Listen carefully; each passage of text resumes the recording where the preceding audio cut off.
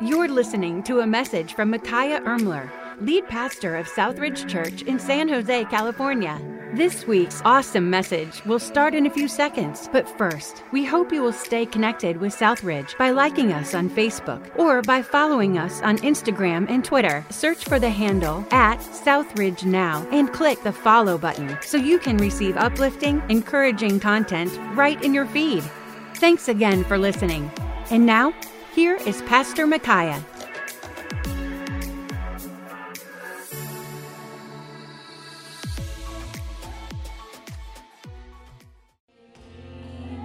I hear the chains falling. What a powerful song tonight. Good evening. If this is your first time with us tonight, I want to welcome you and fill out the connection card on your way out. We have a special gift for you.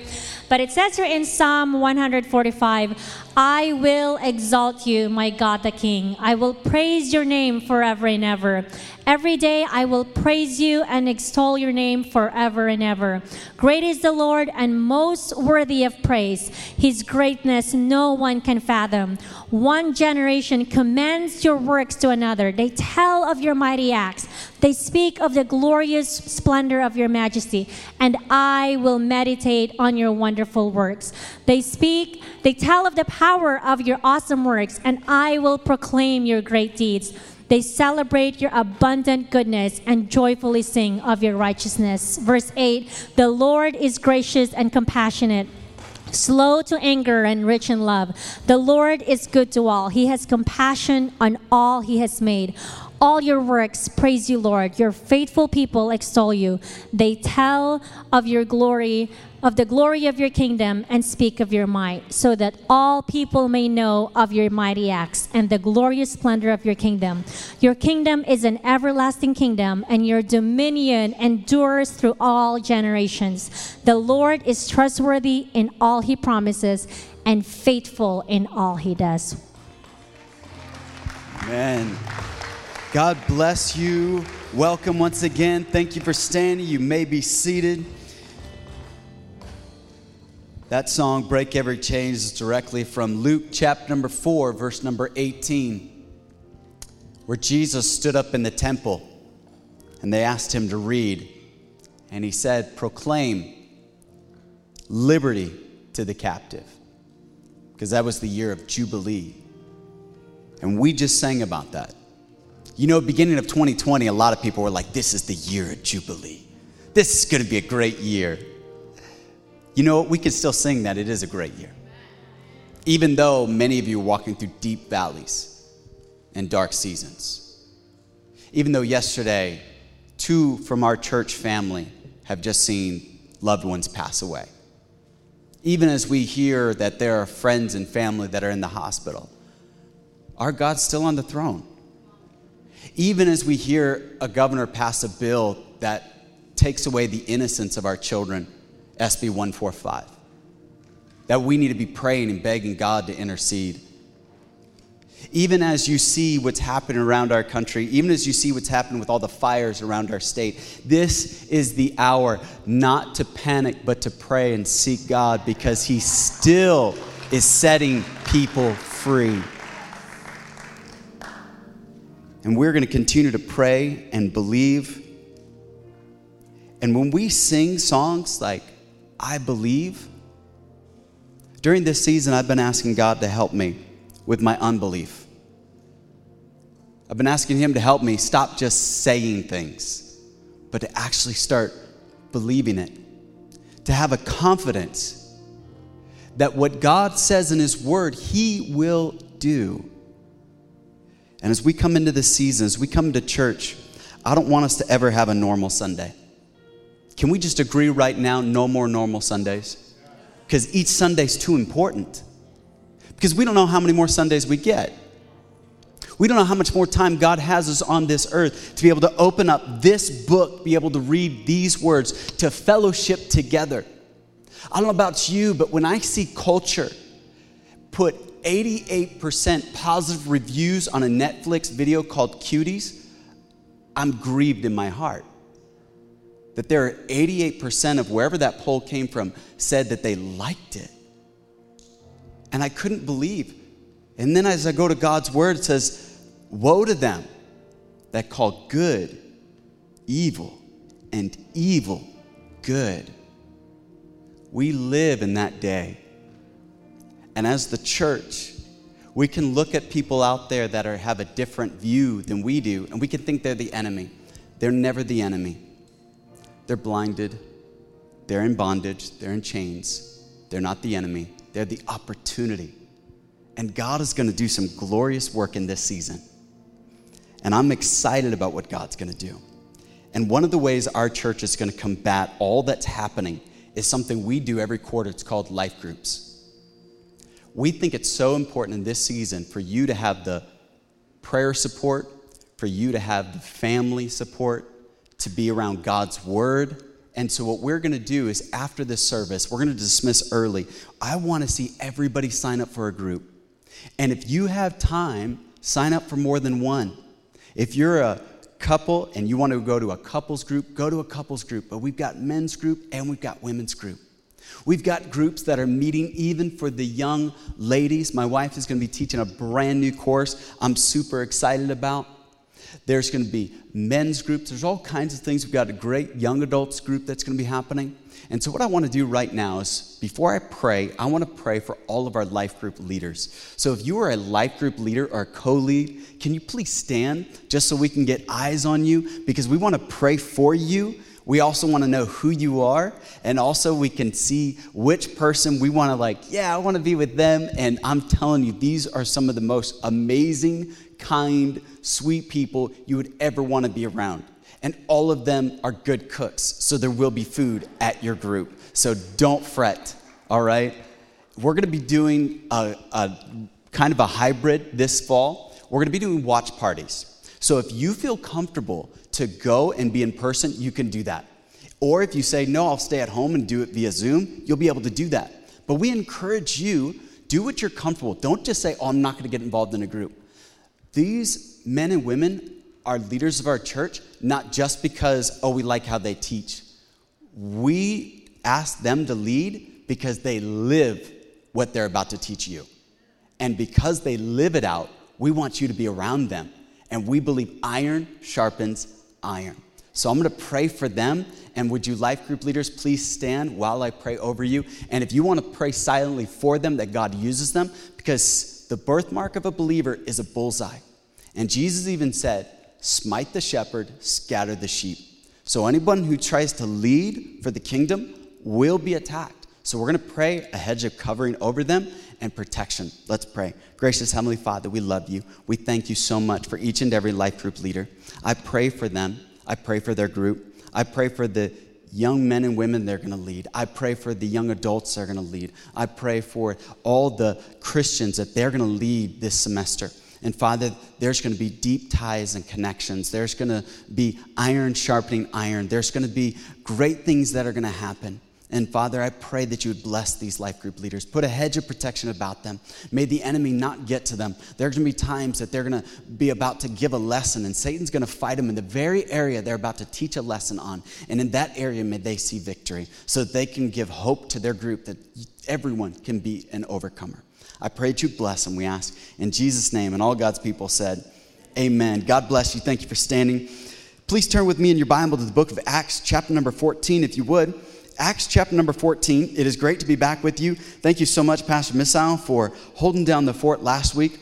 Last minute, a sibling texted me and said, hey, by the way, I bought a house and I'm moving. If you want to see me, show up now. So I was like, okay, well, I want to see you before you go. So last minute, decided to pack up the family and go to Fresno. And, it wasn't hot enough here, so we wanted to go somewhere a little bit more warmer. So we decided to go to Fresno, and with even worse air quality. So it was, but it was a great time just to get away, see family. But I'm so thankful for the team that God has assembled here, and thank you so much for being a part of the services. And if you missed last week's message, it is online. It went live stream this morning at 9 a.m. and it's also going as well at 5, but you'll be able to catch that message, so please don't miss, because we're going chapter by chapter, verse by verse through the book of Acts. And in times like this, it's so important that we look at God's word.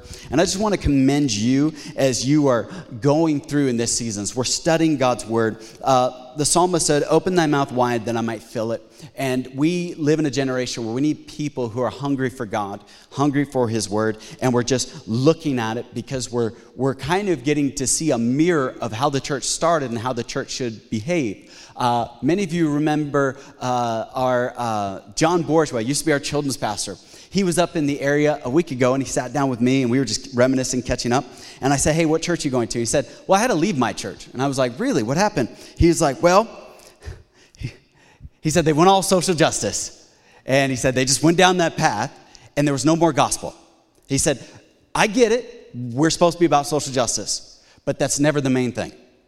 The main thing is Jesus Christ and his glory and the gospel. That is the main thing. If you will deal with those things, everything else will take care of itself." Because what we are seeing today is the fruit, not the root. The root always has been and always will be a sin issue. What deals with the sin issue in man's heart? The Word of God. This is why we come to God's word, we open it, we look at it, and we say, "God, it's not me trying to impose my will on your word. It's your word needs to impose its will on my heart and my life. And God, your will be done." I'm reading a book right now, and I love in chapter number 5, the author of the book said, "Lord, I am willing to be made willing." It's like this. Husbands, your wife comes to you and says, "Hey, we need to go shopping." And maybe you don't like to go shopping. And you're like, "Lord, I'm willing to be made willing," because I'm not willing. It's like this. You were asked to be a part of a life group. I want you to pray. I am willing to be made willing, and sign your name. And saying, "God, I'm open to true surrender." Because it's amazing today how many people receive salvation, but they don't think salvation comes with surrender. Understand, the moment you receive Jesus Christ, you should be fully surrendered to him. Whatever he says to you, wherever he leads you, that is when God can move in profound ways. Because you might find yourself in opportunities to share the gospel with people and see amazing things happen. So it's important that we look at God's word. Last week we saw in chapter 13, the Apostle Paul began his first missionary journey with a man by the name of Barnabas. They set out, and there was a third person. His name was John Mark. They set out. Now, John Mark, if you remember chapter number 12, where we saw that Peter was put in prison, then there was a prayer meeting. The prayer meeting was held at Mary's house. Mary has a son. Her son's name is John Mark.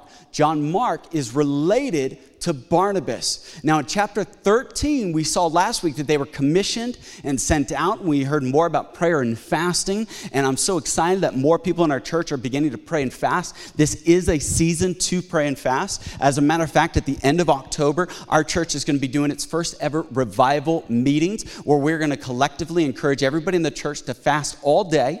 Yes, all day. And then in the evenings, we'll come together. We'll hear a time of reading of scripture, of prayer, of worship and preaching. And then we'll have a meal for everybody after. Because I believe right now, if you are not watching what's happening on the news and in the world, and if it doesn't reflect what we see in the Bible, if that's not clicking for you yet, then maybe you're just not reading enough. Because as I read my Bible, as I look at the culture and the world around me, because you can read Romans 1, just go to Romans 1 this week, and then watch CNN, and you'll be like, oh, whoa. Oh, it's the same. Okay, this is the culture we live in. So it's so important that the church, and we used to think that prayer and fasting was only for the pastor and spiritual leaders. That should be a norm for every believer, prayer and fasting. And so we're going to have a time where we're going to be meeting together throughout the day, praying, fasting, and then the evening we'll break the fast together, because I believe it's so important right now that we study God's word, we have a look at it, and we know what he wants to do. So we came to chapter 14. We see that they're seeing great success in their missionary journey. Beginning in verse number 8, the Bible says this: "And in Lystra, a certain man without strength in his feet was sitting, a cripple from his mother's womb who had never walked. This man heard Paul speaking. Paul observed him intently, and seeing that he had faith to be healed." I love that. Seeing that he had faith to be healed. Paul could see how much faith people had. Isn't that crazy?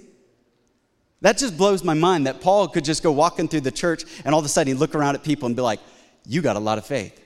Oh, wow, there's a lot of faith right here."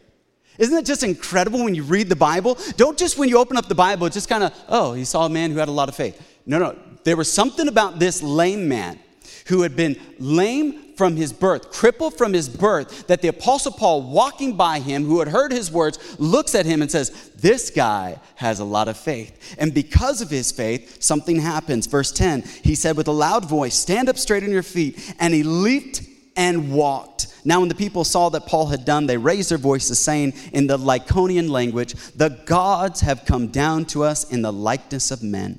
And Barnabas they called Zeus, and Paul Hermes, because he was the chief speaker. Then the priests of Zeus, whose temple was in front of their city, brought oxen and garlands to the gates, intending to sacrifice with the multitudes. But when the apostles Barnabas and Paul heard this, they tore their clothes and ran in among the multitude, crying out and saying, men, why are you doing these things? We also are men with the same nature as you, and preach to you that you should turn from these useless things to the living God, who made the heaven, the earth, the sea, and all things that are in them, who in bygone generations allowed all nations to walk in their own ways. Nevertheless, he did not leave them himself without witness, in that he did good, gave us rain from heaven and fruitful seasons, filling our hearts with food and gladness. And with these sayings, they scarcely restrained the multitude from sacrificing to them. Then the Jews from Antioch and Iconium came there, and having persuaded the multitudes, they stoned Paul and dragged him out of the city, supposing him to be dead. Paul gives his life for the gospel. Paul is willing to be stoned. Early on in the chapter, you'll see that he also had another threat of being stoned. This was a way to execute people. Some would say, Paul, you're reaping what you sowed with Stephen. You see, in that day, stoning was a very effective method for getting rid of somebody who you didn't agree with. And so you see in verse number 19, they stone him. Verse number 20, it says that after they had dragged him out of the city, verse number 20 says, however, when the disciples gathered around him, he rose up and went into the city, and the next day he departed with Barnabas to Derbe. Here's a man that had just been stoned. Now understand, they didn't throw little pea gravel at him. You would throw the biggest rock you could, and you would put somebody down in a ditch, and you would throw it. You would take somebody, they had a designated place for stoning. And so you'd throw the person in a pit, and that's where you throw the rocks at them. And so imagine, they thought they had executed Paul. They dragged him out of the city. But when the Christians came around him, and I love that. You see, understand, Christians, you can have a powerful effect as you come around someone who's hurting. This is why we do life groups, and it's why we call them life groups. It's this Zoe, it's this abundant life that as Christians come together around one another, we encourage those. This week, please reach out to the Medrano family. They've just suffered a loss in the family. This week, please reach out to the Tu family. Many of you remember Sophie Tu. She passed away on Saturday morning at 1:47 a.m. And many of you know these people. And this past week was a difficult week in our church. But what the church family can do is come around people who are hurting. That's what the church does. We're not there to throw stones. We're there to help bind up the wounded, heal the bruised, okay? So this church, that's what they did. They gathered around. And when they gathered around, Paul got up. I've entitled this message, Give Up or Get Up. You see, when we look at the life of the Apostle Paul, many of us kind of think that us mere mortals could never live on such a plane. When you read about the Apostle Paul, it just seems like there's no way that I could even come close to living a life like the Apostle Paul. And I think many of us, we would first look at his preaching, wouldn't we? We would see a man that we would just think this must have been a powerful preacher, because wherever he went, it just seems like people were being saved, or at least they were getting so angry they wanted to kill him. And here we see Paul's very first miracle. First recorded miracle that you see Paul doing is in Acts chapter number 14, where this man who had never been able to walk is now able to walk. Here we would think, man, I couldn't live on that level.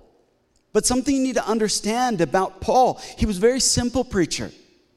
Beginning in the first part of this chapter, he had a different way that he would communicate to the Jews and a different way he would communicate to the Gentiles. Without going into a long background, when it came to dealing with the Jews who had an understanding about God, he would start with the temple and the commandments, and he would start with the law. And he would start with the fact that the law, it can reveal the problem, but it can never remove the problem. That's what the Bible does. The Bible reveals the problem. James calls this book a mirror that we can look into and we can see what's wrong. Many of us, before we left the house to come to church, we looked at a mirror. Many of you, before you got out of your vehicle, you pulled down the little sun visor, popped open the little thing right there that has a mirror, and you looked at the mirror because it showed you what you look like. You want to make sure there's nothing in your teeth. You want to make sure that the makeup's okay. You want to make sure that the clothes are all right. You didn't miss a belt loop or anything. You want to make sure that you match. And that's what God's word is. And so we would think that when it came to Paul, that this person, he just knew and he would relate to the Jewish people that way. But then did you catch, as he was talking to those who were of the city of Iconium that were worshiping Zeus, how did he relate to them? He used what we would call common grace. You say, what's common grace? I've never heard that. Common grace has to do with things like rain and harvest and food and employment. That's what he's talking about there. This is why many people have a hard time with heaven and hell in Scripture. You're thinking, well, there are people that they've just never heard a pastor, or they've never heard a missionary, and so God would send them to hell. No. The Bible even tells us in this passage that God never leaves himself without a witness. All men have common grace, meaning that they can look around them at nature around them and say, this didn't just happen. You can go to the Grand Canyon, you can see that, wow, there was some divine work that happened here. You can look at the stars of heaven and see that there is some divine work here. You can look at the ground and see there's some divine work. Many of you husbands would look at your wives and say, there's some divine work. Come on, that's a free pickup line right there. You see, God always leaves himself a witness. So that's why God can later in Scripture saying that they are all without excuse. Everyone who dies and rejects Jesus is without excuse. Never let anybody fool you into thinking that if somebody were to die, that they would stand before God and say, I never had a chance to receive Jesus. No, we are all without excuse. Based on Acts 14, how Paul relates to him. He says, hey, it rains, and we understand that. Many people have a hard time with why good things or bad things happen to good people. Can I say it like this? Good things happen to bad people, bad things happen to good people. It rains on the just and on the unjust. It's common grace. Right now, we're all enjoying common grace. And Paul said, I'm going to start through common grace, which will lead you to saving grace. Saving grace. What is saving grace? Ephesians 2:8-9. For you are saved, not by works of righteousness, which we have done, but by his grace, through faith, saved us. There's common grace, which leads us to saving grace, and that's what these people started to receive. So when you study Scripture, understand there's a different way that God relates to different groups. So when you go to your workplace, there will be certain people, maybe they have a Catholic background. A Catholic background, it's easy to relate with them. They understand the Trinity. They understand Jesus. When you talk to a Buddhist, they don't understand the deity of Christ. They don't understand the Trinity. So you have to relate differently. This is a study right here in how to witness, how to evangelize. We'll continue moving because that's Paul's preaching. It was very simple. And many of us, we would think, maybe it's his preaching that sets him apart. But understand what people said about Paul's preaching in 2 Corinthians 10:10. It says, for they say his letters are weighty and strong, but his personal presence is unimpressive and his speech contemptible. It was not his preaching. Paul was not a great preacher. Most people in the New Testament preferred Apollos for his preaching. He was the preacher in the New Testament. There'd be debates about it. So it wasn't Paul's preaching. You say, well, maybe it was his passion that set Paul apart. We think maybe that would be it. And today, this word gets abused more than any other word. I can't tell you how many people I've talked to, and I say, hey, what happened with that job? I just wasn't passionate about it anymore. Hey, what happened to that relationship? Oh, I'm just not really passionate about it anymore. I talked with somebody in ministry a year ago, and I said, hey, tell me about your ministry. Well, I'm just not really passionate about that ministry. And I find that word so funny. You say, why? Because passion's a fickle thing, isn't it? Because passions change. Because the word passion, in and of itself, if you just open up a dictionary, what it even means, we've totally lost the meaning. Many of us think, oh, we need to find our passion, which just means the place where you just think that this energizes me. This is the place that I always just feel upbeat and always excited. Can I tell you, there never is such a place? And if you find it, it doesn't last long. Because the human nature is to always want more, always to consume, always want something new, always want something exciting. This is why we have divorce. This is why we have breakup. This is why we have new jobs. This is why we always want new cars. This is why Apple is such a big company. Because they know every year you want a new phone, even though your phone works just fine. As a matter of fact, they're so good, they just kind of know that, hey, you're going to buy this product. And guess what? Samsung already had the same feature better a year before, but Apple just knows, oh, we got you. We got you. Come October, we got you. We're going to reel you in with the latest phone. And there we go. We buy our Apple gadgets. Why? Because they know something about human nature. We always want what's new and next. And many people, when it comes to passion, we just jump around. Oh, I'm passionate here. I'm passionate there. I worked at a church for 6 years. 6 years I worked at a church where every Friday we did all the yard work for the entire 7.5-acre campus. Oh, also, I changed the oil on 4 buses and a 15-passenger van. Don't ask me to ever change your oil. I wouldn't trust me to change the oil on any vehicle. Why they'd have me do it? And the pastor never once said, hey, Micaiah, are you passionate about yard work and changing the oil? He just said, hey, Micaiah, would you like a paycheck? Yes, sir, I'll do whatever. It's all good. You know, in my marriage, it's not like every day you wake up and, oh, I'm just so passionate today. No. You see, what has happened in the Christian circle is we are jumping from here to here. Keep me passionate, keep me bad. We have spiritual ADD. How about we build a little character and say, hey, this is just where I'm at. You see, I was taught to bloom where I was planted. You see, many of us don't understand that there is a payoff if we continue through the process. That if we are just faithful, then there is a blessing. So stop saying, oh, well, I'm not passionate about that. I'm not passionate about him, passionate about her. Passion is a millennial term that has been misdistorted and abused. What we need is some character to say, you know, I'm going to just stick with this. Because I love seeing those couples who have 55 years of marriage under their belt walking hand in hand as they're going through the mall. And I'm thinking, there's a couple who didn't just say, oh, just wasn't passionate anymore. There's a couple who had something else. Paul, you can say, well, what about his passion? It wasn't his passion. What's made Paul stand apart that actually every one of us can relate to is found in verse number 19. Then the Jews from Antioch and Iconium came there, and having persuaded the multitudes, they stoned Paul, dragged him out of the city, supposing him to be dead. However, when the disciples gathered around him, he rose up and went into the city. That's what I call persistence. The same group of people that just tried to kill you, when you get up, you go back. You're going back to the same group of people that just said, hey, we want to end your life.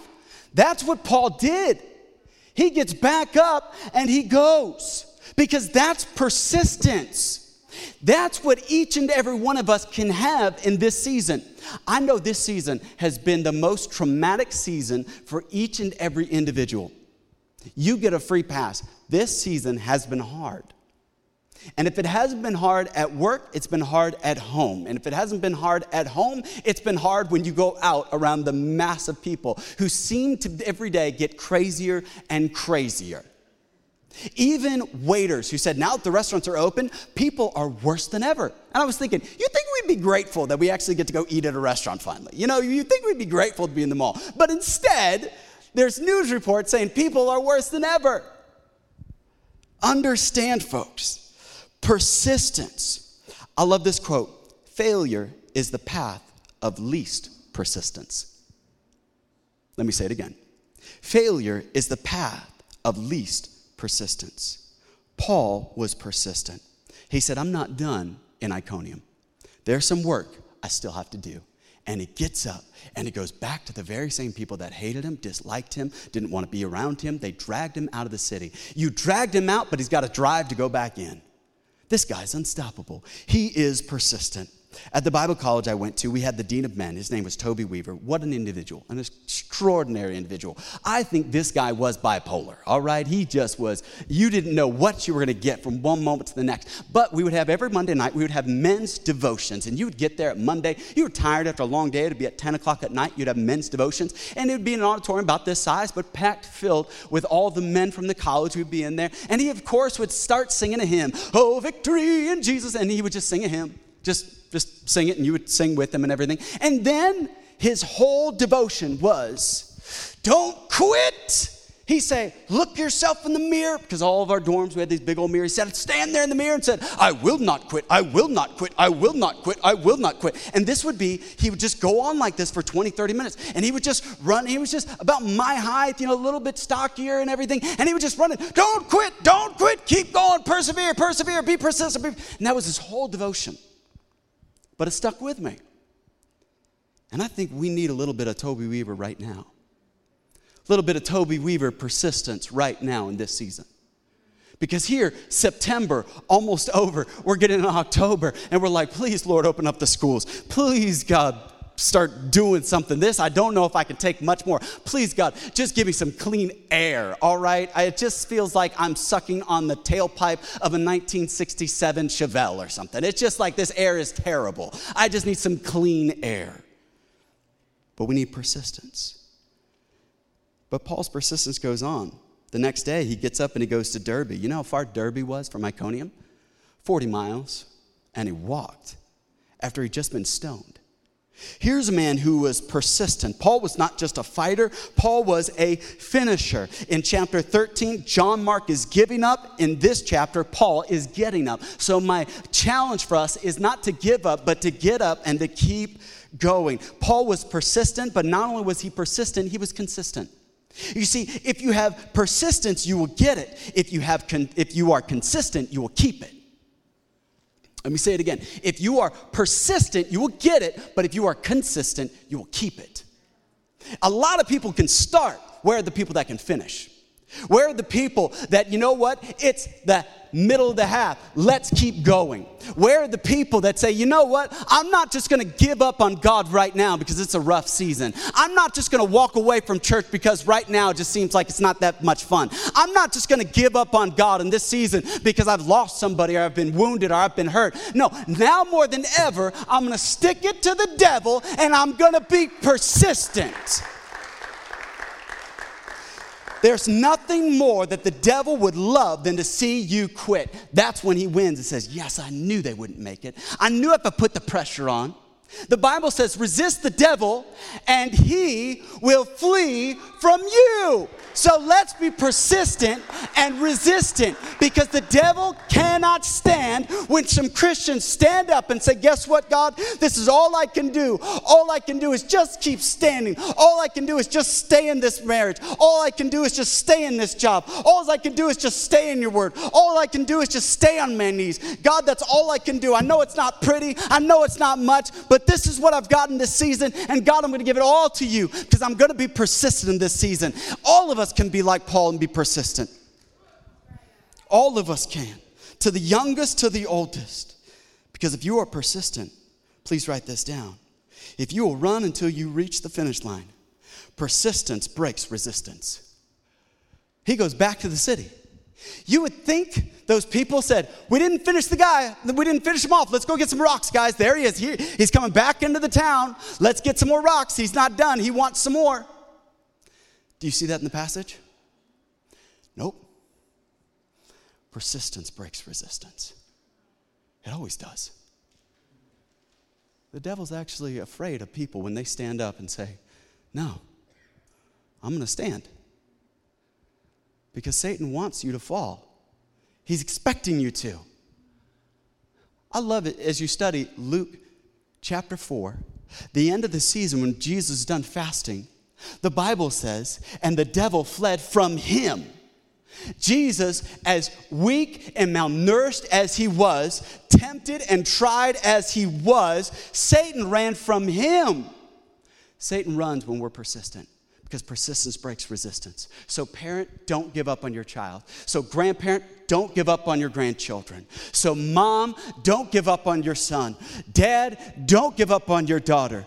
Christian, don't give up on your God. It's not time to stop. It's not time to quit. It is time to be persistent because persistence always breaks resistance. Paul did not back down to bullies. And in this day and age, with cancel culture, woke culture, everything going around, you can see they are trying to silence the Christians. And unless we wake up and we say, dear God of heaven, please save us, we are destroying the next generation. We are making it nigh impossible for them to have any chance at innocence and purity. That's what you're seeing this week. When you're seeing the stuff that we're seeing, you can see it's Satan trying to steal our children's innocence and their purity. I'm so proud of the parents in this room, and it's a mixed blessing that you get to see what your teachers are piping in through those Zoom school meetings, because two of you parents had the courage to stand up and say, hey, we're not teaching Marxism to my first grader. That's number one. And then we're not going to teach this two moms, two dads stuff to my kindergartner. We're not doing it. You as a Christian parent, remember what Genesis said. God created male and female, created he them. That's what God created. If that upsets you, let's go to God's word on it, okay? Let's have a discourse based on Scripture. This is not out of anger. This is not out of hatred. But you need to understand there's an indoctrination happening through our public education system. And as parents, we're going to say, nope, I'm going to be persistent. Nope, you want to try to force that? And I've got a great documentary, if any parent wants to see it, on the... And I know we got children. I'm trying to be very careful of the graphic nature of what they are teaching our kindergartners. It is so graphic, it would make somebody who works for a dirty magazine blush. What they want to pipe in and think, oh, it's just intimate education. And you know the word that I'm being careful here, parents. And yet they want to give it to our kindergartners? Are you kidding me? They have no business. I'm going to use a bad word. I'm sorry. They're trying to get our children porn ready. That's what they're trying to do. That's all the agenda. They're trying to take away their innocence. And parents, we got to stand guard against this.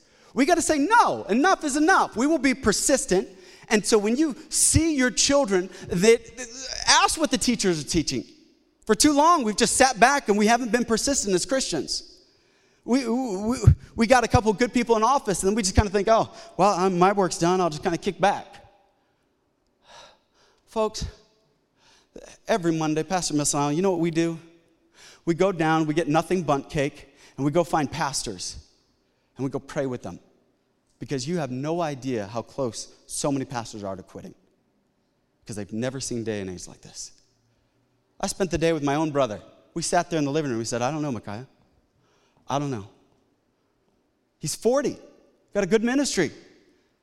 You know, the amount of attack that people are under, people need encouragement. They need the encouragement to stand. And if they will stand, they will be able to see God break through. We need to see Christians seeing God move.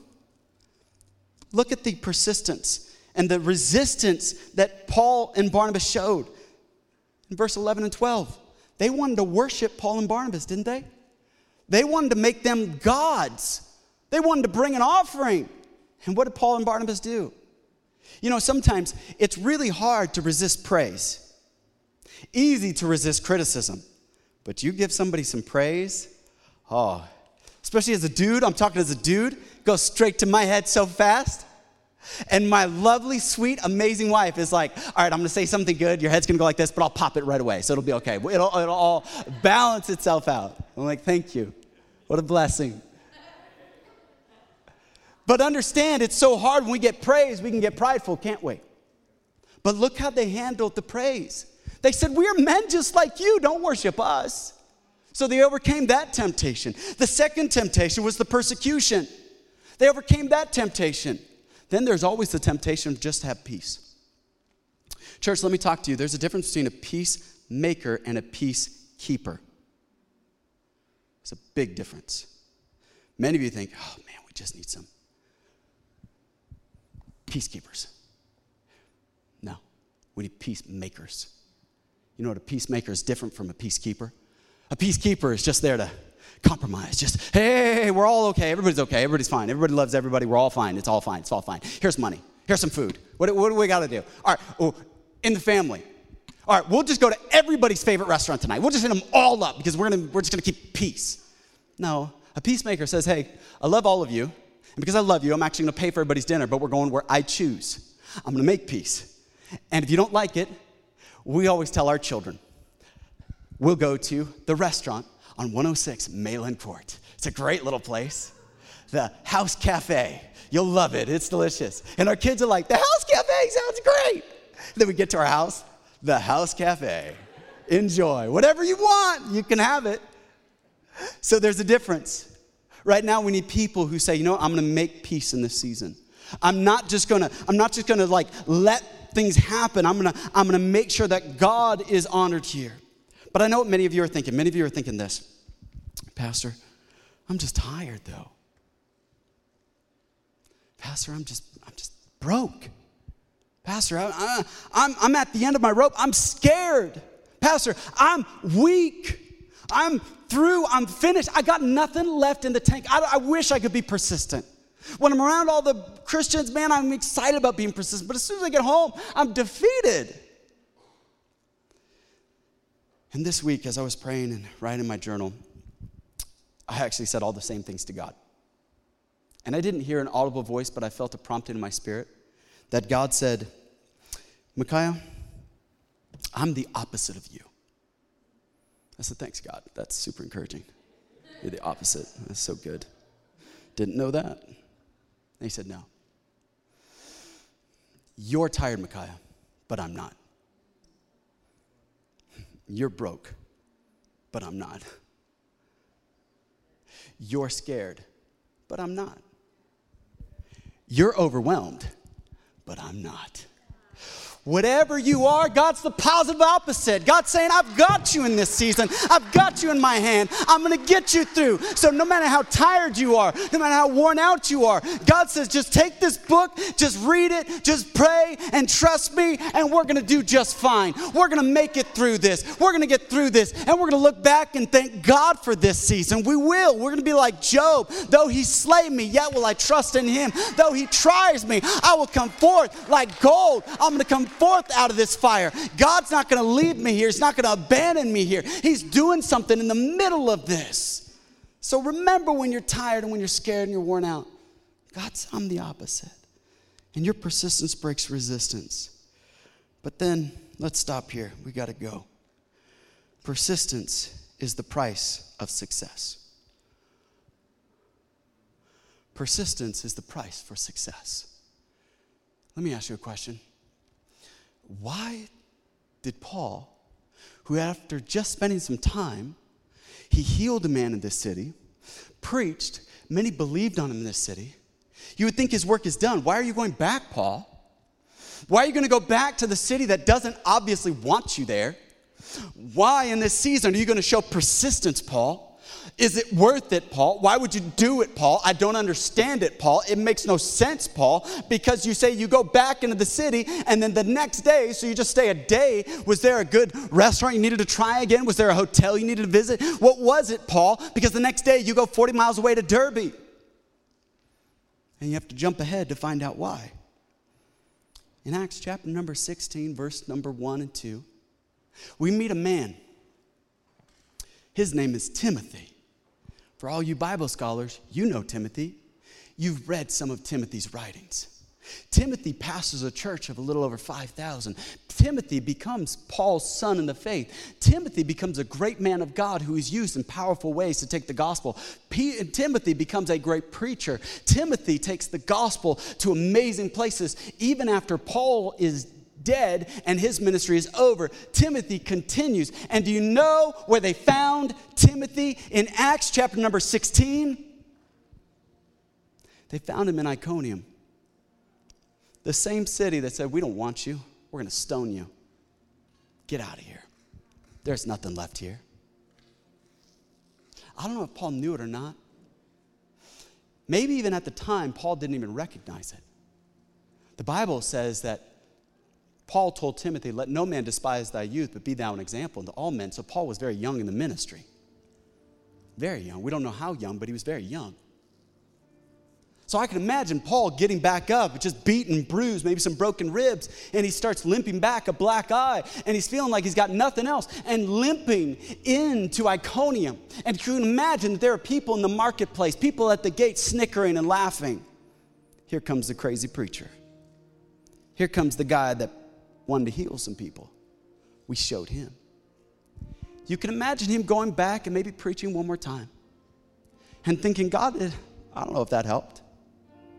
But I can imagine that there was a small boy somewhere in the back, maybe on an iPad, maybe not really listening, maybe coloring, maybe had some papyrus and drawing, just sitting there. But then when Paul spoke, even though he wasn't a good preacher, the power of the Holy Spirit flowing through him in his words arrested that young man's attention. So even though Paul shows up over a year later, this one, Timothy, will go on Paul's second missionary journey and become Paul's son in the faith. You see, your persistence is the price for success. You know, a pastor went to go preach many years ago, and he went to a church on a midweek service. And he had a burden that God was going to use somebody to take the gospel to the world in that service. So the pastor was so excited to preach. And he gets to this church in London, and there's 7 old ladies. The pastor was so discouraged. Man, I believe God had a message for me. He said, well, I'm going to give my message anyway. He preaches his message with all the passion and fire and intensity that he could preach. Gives the invitation, nothing. He leaves thinking, I don't know if that meeting did any good. But there was a man, a young boy rather. In those days, the pipe organs were so big, you would have a little boy crawl inside the pipe organ to help with all the pedals, because they would fill the entire back of the auditorium. A boy by the name of William Carey was inside the pipe organ. William Carey became a great missionary to take the gospel to another part of the world. That preacher never knew he was there. But he said, I got to be persistent. You don't know what God's going to do. You don't know what God's going to bring out of this season. I can't read the future, and neither can you. Only God can. So he put us here, and he's asking us in this season to persist. Let me read to you Paul's final words, and we'll close with prayer. 2 Timothy 4, 6 and 8. For I am ready, being poured out as a drink offering. The time of my departure is at hand. I have fought a good fight. I've finished my race. I've kept the faith. Finally, there is laid up for me the crown of righteousness, which the Lord, the righteous judge, will give to me on that day. And not to me only, not just for Paul. This is why all of us can be like Paul. But also to all who have loved his appearing. Everybody can have that crown. Everybody can have that reward. If we will persist, if we will keep going. Can we all stand with heads bowed and eyes closed?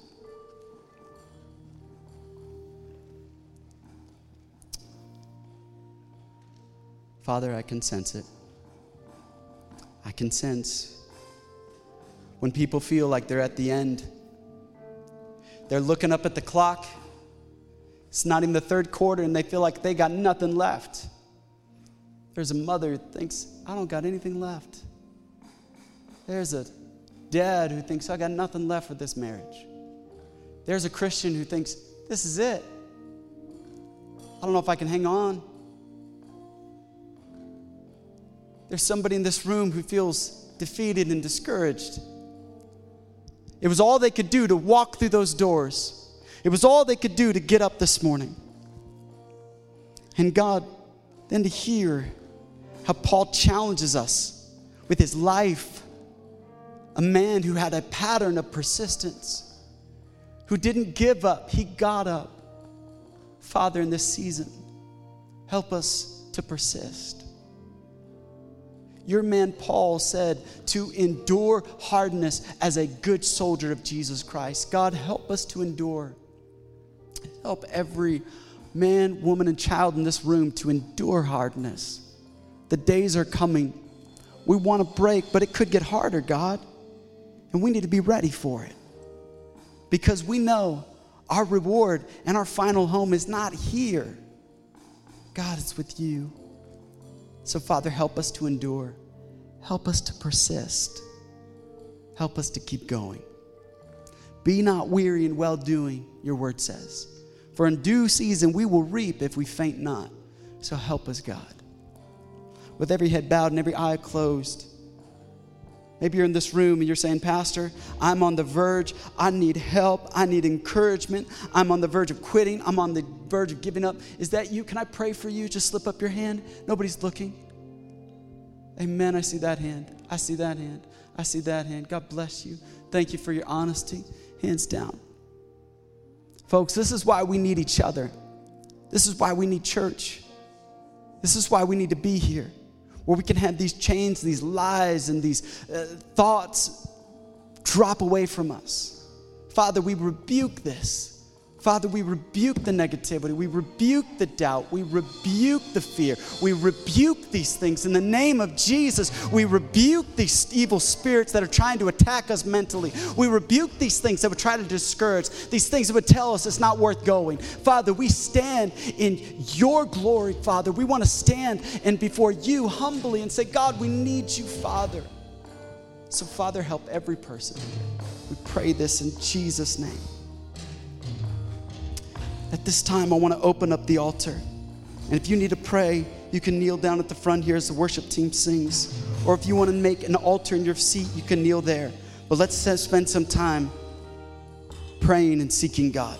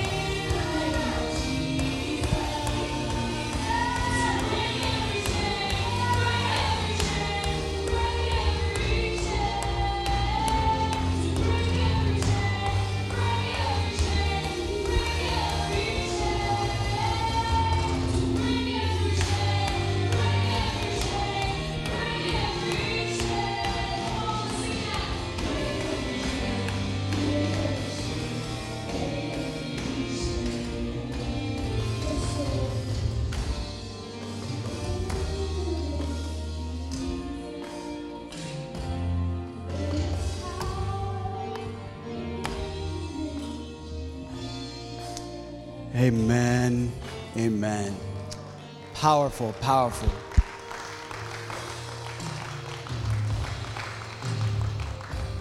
In your prayer this week, would you just pray, God, help me to believe what I'm singing about. May it shake the core of my being when I say I believe that the power of God can break every chain. Because when Christians understand the true power and nature of God, all of a sudden we do become Romans 8:28 and Romans 8:29 and Romans 8:30, where we understand that we are more than conquerors. May that shake us. I'm going to ask Brother William Nels if he would come and close out our service in prayer. And as we're about to be prepared to dismiss, if this is your first time at Southridge, I hope that you grabbed a connection card your way, and we'd love for you to fill that out. And if you didn't, please stick around. I'd love to greet you. Fist bump, wave, high five, whatever you feel comfortable with. I'm going to ask all our life group leaders, you could be dismissed to your tables as Brother Williams is coming to pray. And then if you're a regular attender or member of Southridge, we invite you just to make your offering there. The offering donation box is in the back. We're so grateful and thankful that you are here. We look forward. Hopefully you could stay around and sign up for a life group. They even got food to bribe you to get you to go to their group. So please stop by, say hello, and try out some good food. Brother Williams, why don't you please come, brother, and close out our service in prayer, if you would, sir. Father God, we have come to end worship, and we thank you for speaking your word through our pastor. Thank you for loving us and touching our lives in ways that we cannot explain. As we depart to our homes and various destinations, we ask you to continue being with us. Let your Spirit see us through. In Jesus' name we pray. Amen. We hope you were encouraged by today's message from Pastor Micaiah. If it was a blessing to you, don't forget to share it with a friend or family member this week. If you have any questions, we'd love to hear them. Get in touch with us by visiting southridgesanjose.com/connect. Again, that's southridgesanjose.com/connect.